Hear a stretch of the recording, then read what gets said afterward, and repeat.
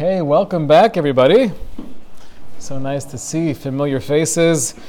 Back for another Tuesday night series, Be'ezras Hashem. Very excited about this. The Hashkafa project is something that many of us have been talking about for a while. So many topics come up that we classify as Hashkafic topics, but to really take a step back and analyze what does Hashkafa mean, why is it so essential, and then go through many of these topics that could use some insight, that could use some clarity from the Torah perspective. A special thank you this evening to Mr. and Mrs. Eli and Jenny Abraham from Detroit, sponsoring tonight's shir. So thank you very much to them. Let's start off with a game. What does the word Hashkafa mean? If you had to translate Hashkafa, what would you say? Outlook, that's good. Philosophy, okay. Outlook, philosophy. Mishkafayim is glasses, right? That's insightful. All right. That was a Rebbe joke, I'm sorry. So, generally, the word Hashkafa is translated as philosophy, outlook, our approach or opinion on a given subject. What I'd like to do, though, briefly is let's journey together through 6 different places in Tanakh where we find the word or the basic shorish of Hashkafa used. We'll look at each one individually, and then we'll try to find the theory of everything based on how the word is utilized in Tanakh. Sounds like fun? Okay. So the first 2, we have the word in conjunction with describing Hashem looking down. Hashkifa mimon kodshecha min hashamayim. We ask Hashem to look down from your holy abode from heaven, uvarich es amcha Yisrael, and to bless your nation, Klal Yisrael. Hashkifa mimon kodshecha, look or gaze down from your holy abode, min hashamayim. That's source number 1. Source number 2. Vayhi bashmoras haboker, it was in the turning of the morning, v'yashkev Hashem el machane Mitzrayim, that Hashem looked down at the Egyptian army.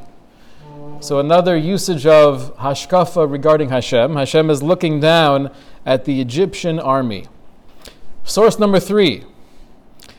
Vayhi ki orchu lo shoma yomim, it was after many days, V'yashkof Avimelech melech Plishtim ba'ad chalon. Avimelech, the king of the Plishtim, he looked out of his window and he saw Yitzchak mitzachek es Rivka ishto. Yitzchak acting like a husband to Rivka, and he was under the impression they were brother and sister, so that was a surprise to him to see. But this is another example of looking. This is not regarding Hashem, but rather, this is Avimelech looking ba'ada chalon from the window. When the angels come to Avraham, we'll learn about it next week's Parsha. After having their conversation, the Torah tells us, "V'yakumu mishom ha'anoshim v'yashkifu al pnei stom," that the men, meaning the angels, got up from there, and yashkifu al pnei stom, they looked down at the city of Stom. Okay, so looking from a distance is definitely classified or defined as Hashkafa. 2 last sources we find in the Nevi'im. One is in Shoftim, in Sefer Shoftim. This is during the war with Sisera, who was the general of the enemy army against Klal Yisrael. And we know that Yael, in her brave, heroic pursuit to save Klal Yisrael, she ends up killing Sisera. And the pasuk says, "Ba'ad chalo nishkafa vatyabeib aim Sisera." From the window, the mother of Sisera was looking down and she was crying. "Where's my sweetheart? Where's my little Sisera? We're waiting for you." So again, Hashkafa ad chalon, from the window. And last but not least, we have, when David HaMelech comes back, bringing the Holy Ark back from the Plishtim, Pasuk in Shmuel says that they came to Ir David, the city of David, and there was this joyous occasion, and David HaMelech was dancing and leaping and skipping. Michal Bashol, Michal the daughter of Shaul, Nishkafa ba'arach alone. She looked down from the window. She saw the way that her husband was behaving, and she was displeased. She felt it was overboard, it was disrespectful for his stature. So those are 6 different places we have the basic word hashkafa used in Tanakh. Can somebody give me the theory of everything based on these 6 sources? What's a good working definition, a user-friendly definition of hashkafa? I brought this up I give a weekly class in the Beis Yaakov, Toras Chaim, and I brought up the question with the girls, where does hashkafa come up in life? And the response was, when you're looking into dating somebody, you'll ask a question, right? What is your hashkafa regarding? Would you have a TV in the house? Do you listen to secular music, right? That's how hashkafa comes up in life. But based on these psukim, what is hashkafa? Looking down. Looking down. You might call it a bird's eye view. Rashi actually, in Shir HaShirim, when that term is used in Shir HaShirim, Rashi says, hashkafa is mimakom gavoa lenamoch. When you're looking from a higher place to a lower place, that is termed hashkafa, or hashkifa. You're gazing. If you walk through a door, we have a mitzvah of mezuzah. When is there actually a mitzvah of having a mezuzah on the doorpost? Only if you have a doorpost on each side, and what's that thing coming down? What do you call that in Hebrew? A mashkof. In Parshas Bo, where the Jews were instructed to place the blood of the Karban Pesach on the mashkof, so the Rashbam, the grandson of Rashi, explains, Miftan ha'elyon, that's the top part of the door. Why is it called mashkof, the same shoresh as hashkafa? Because clearly there's something about being higher and somehow having a broader or expanded perspective. So I think one idea, one concept we could clearly take away from the usage of hashkafa throughout Tanakh is that it's a bird's eye view.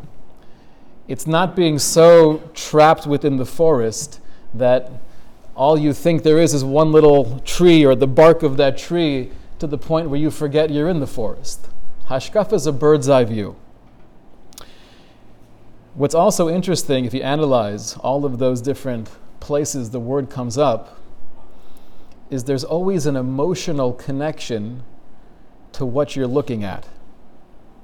Rashi actually tells us that hashkafa, all throughout Tanakh, usually has a connotation of looking at something with a critical eye or somewhat negatively, with one exception. The one exception was the first pasuk we saw together. When we daven to Hashem, Hashkifa, look down at us and bless us. But every other example where the word hashkafa is used, surprisingly, has a negative connotation. If it's the angels looking down at Sodom, about to destroy the city, if it's Avimelech looking out the window and being surprised and disappointed that Yitzchak was actually married to Rivka, they weren't siblings. If it's the case of Sisera looking out and crying for her son, right, the mother of Sisera. If it's Michal, the daughter of Shaul, looking out the window and feeling that her husband was acting in a way that was beneath his dignity. But what's clear is that every time we find hashkafa, not only is it a broader or bird's eye view, there's an emotional reaction or response that goes along with that view. So would it be fair to say hashkafa is a philosophy or an opinion on a given subject or topic? I think that would be selling the concept of hashkafa short. Hashkafa is not a philosophy or an opinion on a particular issue.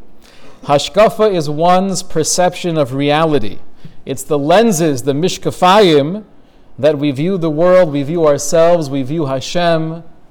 It's the lenses in which we view life from. See, philosophy also connotes an outside-in method of conjecture, of speculation, where you're trying to make something up, you're creating a theory. Hashkafa is, I'm just trying to see what's actually there, to have an expanded vision of life, a deeper awareness of reality. Hashkafa is more seeing the wholeness of truth. It's understanding life within the context of Torah and Torah within the context of life. So hashkafa is much more than, does he listen to Goyish music? Right? It's a much broader, more powerful issue that has an impact on everything we do. Philosophy, that word usually means it's an interesting discussion, it could be a debate.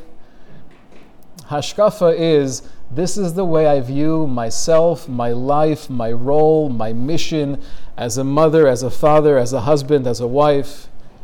This is what I'm doing here on planet Earth. And therefore everything that I see and I feel is based on my hashkafa. There's a famous story that Stephen Covey relates where he says he was one time on a train and he saw this father walk onto the train with his two children. It looked like he didn't even realize they were there with him. He sits down and he closes his eyes. And the kids were running around, they were making noise, they were disturbing people. So Stephen Covey says, I was trying to hold myself back, but I was getting really irritated. So I said in a very patient voice, excuse me, sir, is there something you could do to try to just keep your kids under control? And the man looked up from his stupor, almost as if it was the first time he realized they were running around and screaming. And he said, oh my gosh, we just got back from the hospital, we're on our way back home, and my wife, their mother, just passed away about an hour ago. I just don't know what to think. I guess they don't know what to do either. So Stephen Covey relates, he says, at that moment, there was such an incredible paradigm shift from viewing this guy as just out to lunch, irresponsible, neglectful of his children, and therefore feeling frustration and anger. How can you be so insensitive to everyone else in the train? And therefore the behavior that comes from all of that is, I need to do something about this and put you in your place. Within a split second, all of that anger is melted away, and I'm now viewing him with compassion, with a sense of hurt and pain. And I said, I feel so incredibly bad. I'm so sorry to hear that. See, the basic formula, take a look on top of page 3. And this formula applies to everything in life, but particularly hashkafa, is what we see, or at least what we think we're seeing, creates the way we feel, and the way we feel will impact or influence the way we act. So in this particular case, you see an irresponsible father that makes you feel angry and frustrated, and therefore you need to confront him.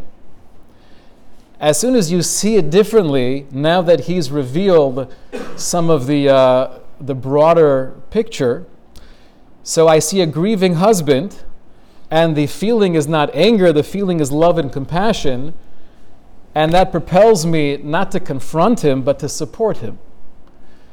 So hashkafa is the way we see reality, and therefore the way we feel about everything we're doing, the way I feel about my marriage, the way I feel about my children, the way I feel about my tefillah, the way I feel about the creator of the universe is based on how I see all of this.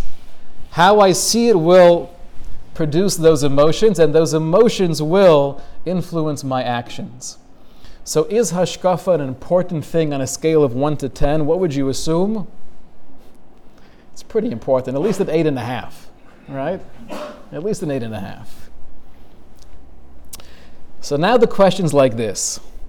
Where do we get our hashkafa from? Right, so we all know the most reliable source is go online and Google something. And likely the first thing that comes up is the closest to the truth. Right, so where do we get hashkafa from? Now a lot of us, I would say all of us, we all have feelings or perceptions of life in Judaism based on our family, our culture, how we were brought up, how many hours of television we watched as children. There are many things that play a role in how we view the world, but ideally, where does our hashkafa come from? So I want to share with you just a few lines from a letter that was written by Reb Shamshon Raphael Hirsch. This is from his book, The 19 Letters. Letter 18 is action-packed, but just to focus on a few transformative concepts here from Reb Shamshon Raphael Hirsch. This is on page 3, number 1. Rav Hirsch writes, "There is no evil, no wrongful development in Judaism which does not owe its origin to an improper or mistaken comprehension of the Torah."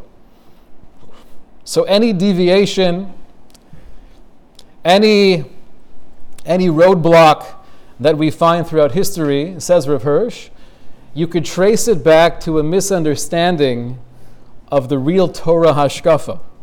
And if you search for the cause of our modern illness, meaning what's holding us back nowadays, you will find it nowhere else than in this fatal misconception. So he delineates there are two major issues when it comes to trying to discover the hashkafas haTorah. Right, the phrase hashkafas haTorah is the view of the Torah. Or we might say hashkafas hachayim, our hashkafa, our outlook on life. There are two potential issues or challenges that we might encounter on this journey. The first is, if we're not careful and we allow ourselves to take an outside-in approach, then we're not really listening closely to the music of the Torah, but we're taking our own ideas and our own concepts of what we feel is true or what is right, and we're basically inserting it into the Torah. When Rav Hirsch speaks about this concern, he says that throughout history, we've been faced with this problem where instead of taking one stand within Judaism, instead of comprehending each obligation in its totality according to Tanakh and Talmud, and then asking ourselves in an honest, holistic way, where is this coming from? What is the reason behind it? Through exploring the sources, what we end up doing is we set up our standards outside of Judaism, we create our own framework, and then we try to plug everything in a way that feels right and works for me. So concern number one is that as we try to understand the hashkafas haTorah, and we'll go through different topics of intrigue, and we'll go through different mitzvos together, and try to get a more wholesome, broader, expanded view on what we're doing and why we're doing it, we have to be careful that we're looking from the inside out, trying to derive from the Torah the perspective, not superimposing our own perspective on the Torah. Now, this doesn't mean we can't be creative. If all throughout Jewish scholarship, the creativity and the brilliance and the aggression of the mind is something that we value. It's precious, it's sacred. But the creativity is in the realm of trying to discover and reveal and uncover the truth, not put our own ideas into it. That's one concern. The second concern, says Rav Shamshon Raphael Hirsch, is that if we don't pay attention to what we're doing, then it could easily devolve into mindless ritual. isolated tasks that have no real connection to life and to the vitality of Torah. He says, we find that many, although observant, have inherited and uncomprehended Judaism as a mechanical habit. Mitzvos anashim milumada. Without its spirit, without the ruach. They bear it in their hands as a sacred relic, a revered mummy, but fear to rouse its spirit, which is a very poetic way of describing a particular approach to Judaism, which is, I have respect and I have a reverence for halacha, and I want to do everything I need to be doing and stay away from all those things I shouldn't be doing, but there's no life, there's no ruach. And I might almost be afraid to awaken that feeling within me because it's so foreign to me. I feel so comfortable just incorporating my Judaism into my life, and I do my thing. I have my schedule, I have my davening, I have my learning. We have our Pesach Seder, and we do everything we need to be doing, and culturally and religiously I'm connected, but spiritually I might be very far away from that wellspring of life and vitality. So we have two concerns as we approach this broad, very important topic of hashkafa. Concern number one is we want to make sure we're getting the hashkafa, we're deriving that hashkafa from authentic sources. And number two is we can't fall prey to the automatic pilot way of doing mitzvos, of just allowing ourselves to keep on moving and keep on doing without appreciating and awakening the spirit within. So what exactly is the approach?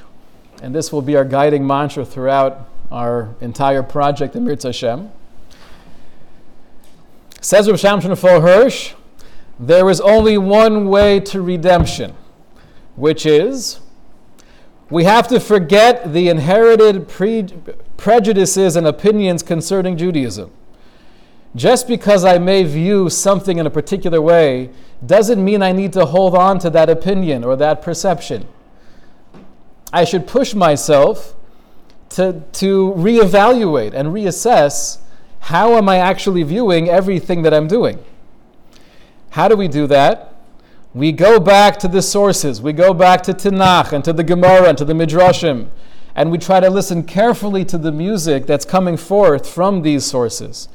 And then ask ourselves the most basic questions that come up in Kiruv seminars, but perhaps they're even more important for people who've been doing this for many years, namely, what does it mean to be a Jew? What is my role? What is Judaism?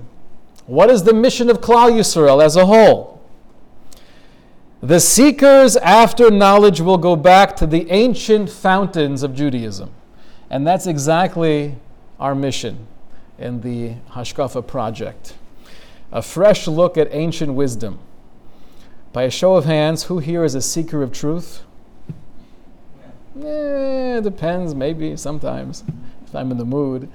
Seekers of truth, when it comes to deriving real hashkafa, we have to go back to the fountains of ancient wisdom. But that requires taking a fresh look at those sources. He concludes this letter by saying that the cause of truth counts not the number of its inheritance. If only one remains, one Jew with the book of law in his hands, with Israel's law in his heart, Israel's light in his spirit, that one suffices. Israel's cause is not lost.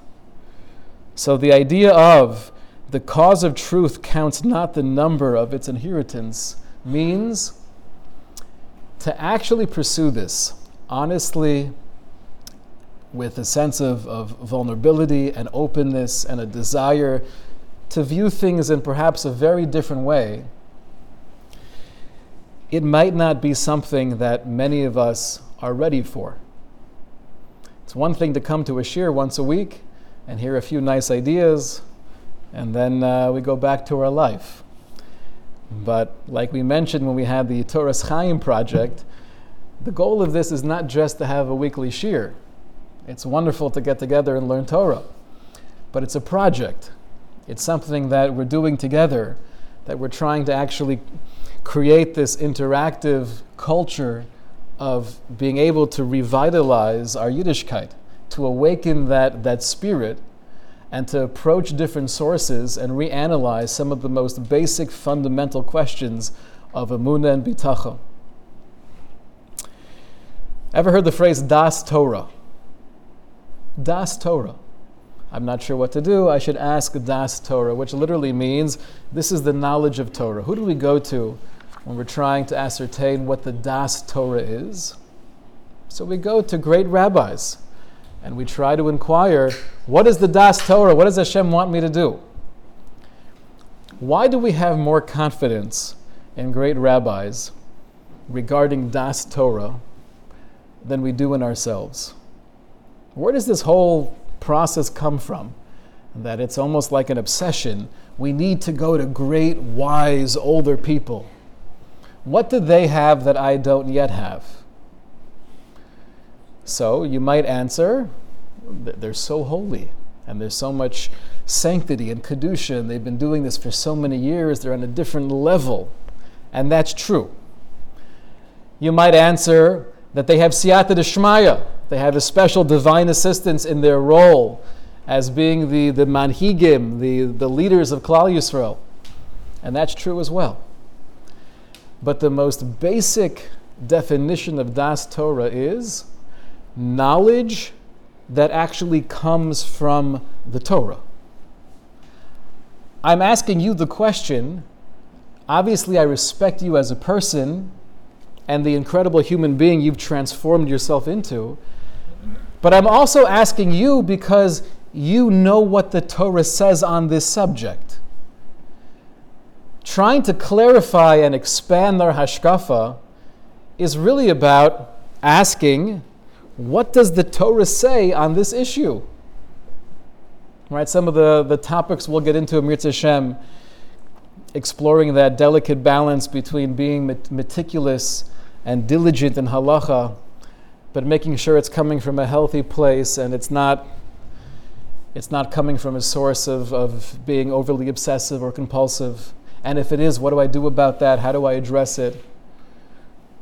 Are we too insular? Do we keep to ourselves too much? Should we be going out and sharing truth with the world? Should that be more of an agenda item? Right? There are so many massive topics that we'd like to get more clarity on. The way to do that is exploring and discovering the Das Torah, which means the actual knowledge that comes from the Torah itself. Torah meaning the ancient well springs, Midrashim, Gemara, Tanakh, that's Das Torah. Now, sometimes when you do this, the answer we arrive at can be somewhat surprising. Right? There might be a dilemma that I have in my personal life, or something we're grappling with on a community level. And superficially, from my armchair, I might assume one basic approach or method in how to deal with it. The Das Torah might be very different than I assumed. I'll share with you an interesting example of this. This goes back many decades when there was a discussion relevant to the halachos of infertility. And Rav Moshe Feinstein was involved with very nuanced, very sensitive questions. And there was one particular area where he gave a psak. He shared his ruling in something that was very controversial. And he got a lot of flack for it.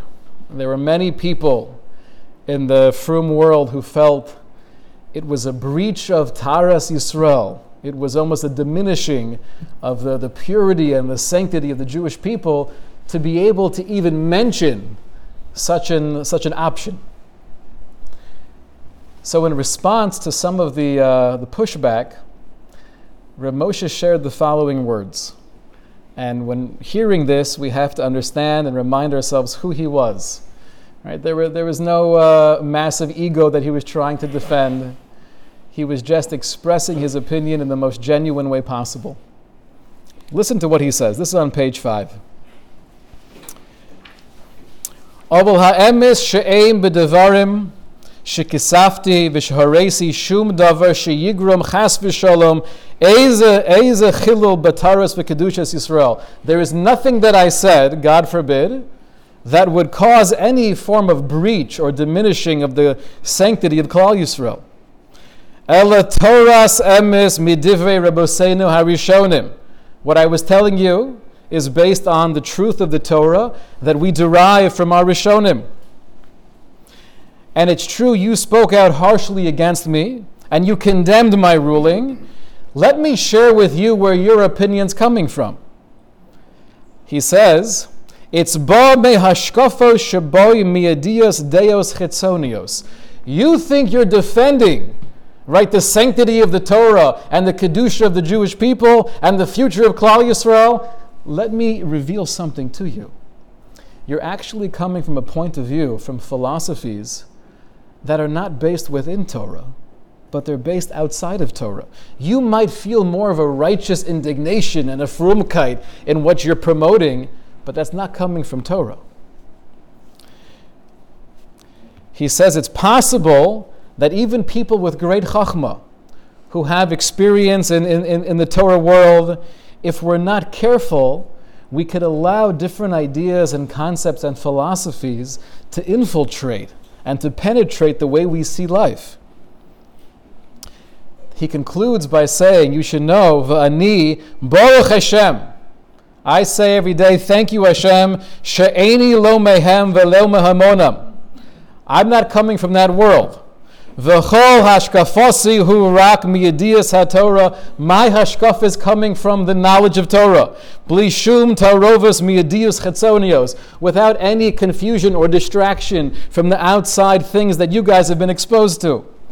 And even if you seem to be appearing more religious or more concerned for the sanctity of Klal Yisrael, but a lot of the way you're viewing this issue is not based on Torah.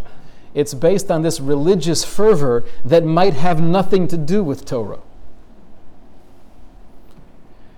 So sometimes when we take this pursuit seriously and we follow the advice of Rav Shamshon Raphael Hirsch and Rav Moshe Feinstein, where Das Torah is, we're actually trying to uncover the knowledge that's within the Torah. And next week we'll get involved with some of those tools and the methodology for how we go about doing it practically. Sometimes the answer is surprising.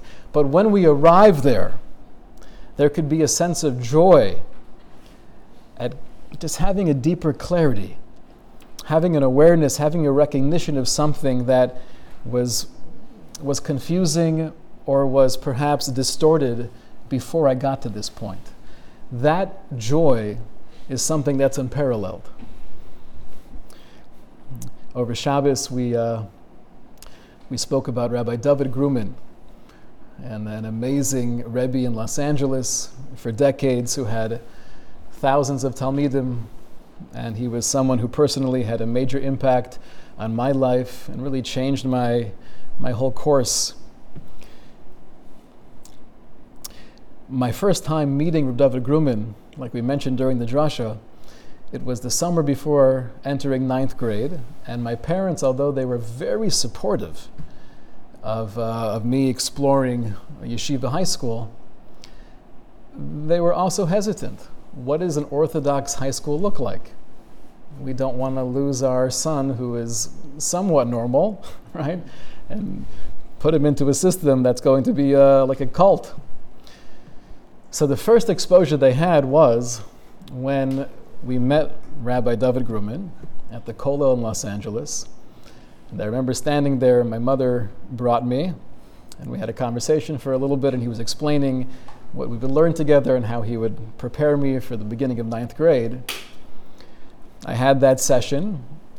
When my mother picked me up, she shared with me my whole perspective on what we were getting into changed drastically after just schmoozing with Rabbi Gruman for a few minutes. Because until now, it was just like this abyss, this unknown. We're sending our son to a yeshiva high school, and he might just disown us. But when I met Rabbi Gruman, and he definitely looked the part, he was a very he had the yeshivish appearance, but just schmoozing with him for a few minutes, my mother said, that changed her whole perspective, and that gave her more of a confidence and a feeling of strength going into this new stage of life where they were sending their son into a yeshiva. Right? So sometimes it doesn't take years and years of work and a melus. Sometimes just a few minutes of seeing something from a different perspective can change your whole paradigm. Now I'm seeing it differently. Now I'm feeling very different about it, and now I'll act in a very different way. I want to conclude by just mentioning something that I feel is vital. That hashkafa is not limited to intellectual explanations. Much of our spiritual existence and experience cannot be expressed in words. Hashkafa includes the ability to relate to and draw from the limitless wellspring of emotion we have within us. So it's not just I have a reason or an explanation or an argument as to why I view something the way I do, but even if I can't put it into words, part of developing a more wholesome hashkafa of life and Torah is how do I relate to this? What's my relationship with this particular mitzvah or with this custom? I might not explain it in logic, but I could still explain it in a way that emotionally is sound. And the most powerful mashal I've ever seen regarding this aspect of hashkafa is from the Eish Kodesh. The Eish Kodesh of Kolonimus Kalman Shapiro, Hashem Yokum Domov, he says that sometimes, and he's talking about a very high level of someone who's been working on themselves for many years. He says, sometimes we're margish bepoel ke'ev halev migodel chukoso la'Hashem. We almost feel this pain of the heart because we have such a yearning to come closer to Hashem. By a show of hands, how often does that happen to you? It's Hashem. As you go through the Hashkafa project, it'll be more of a frequent experience. But sometimes you almost feel pain by how much longing you have for Hashem. But you don't even know why you feel this way. You just feel this internal fire, this oneg, this pleasure, and this yearning to come closer, but you can't express it into words. And he says, here's the picture of what I'm talking about. You have a child who's 2.5 years old, 3 years old, shemisoreres ahavaso la'aviv, that there's just something that turns on within him, and he has this like love and excitement to run to his father. And he does so. He runs across the house, wide open arms, giving his tati a bear hug. I love you, Tati. I love you, Tati. There's such a feeling of this unquenchable thirst to connect with his father in this moment. If you were to stop the child, right, in midway down the hall as he's running towards his father and ask him, assuming he could speak eloquent sentences, excuse me, David, quick question. What are you doing right now? I'm running towards my tati. Okay. Why are you doing that?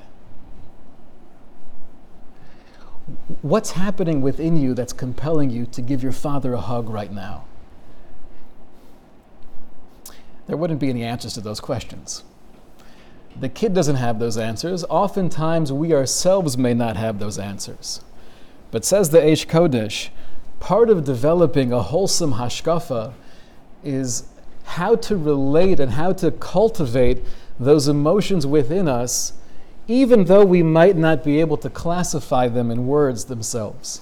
So one major aspect of hashkafa, and this is what we find from the actual usage of hashkafa all throughout Tanakh, it's a perspective, it's a bird's eye view, it's an expanded vision of truth, seeing life within the wholeness of Torah and Torah within the wholeness of life.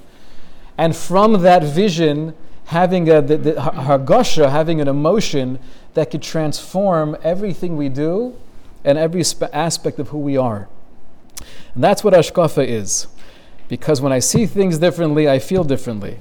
We want to avoid during this process the outside-in method, and we're going to work inside out, and we'll explain what that means on a practical level. We want to avoid the mindless ritual, which is obviously the main goal of this project. Ancient fountains of wisdom, discovering that Das Torah and developing a more meaningful and joyful connection with HaKadosh Baruch Hu. I look forward to future classes together. Shkoyach.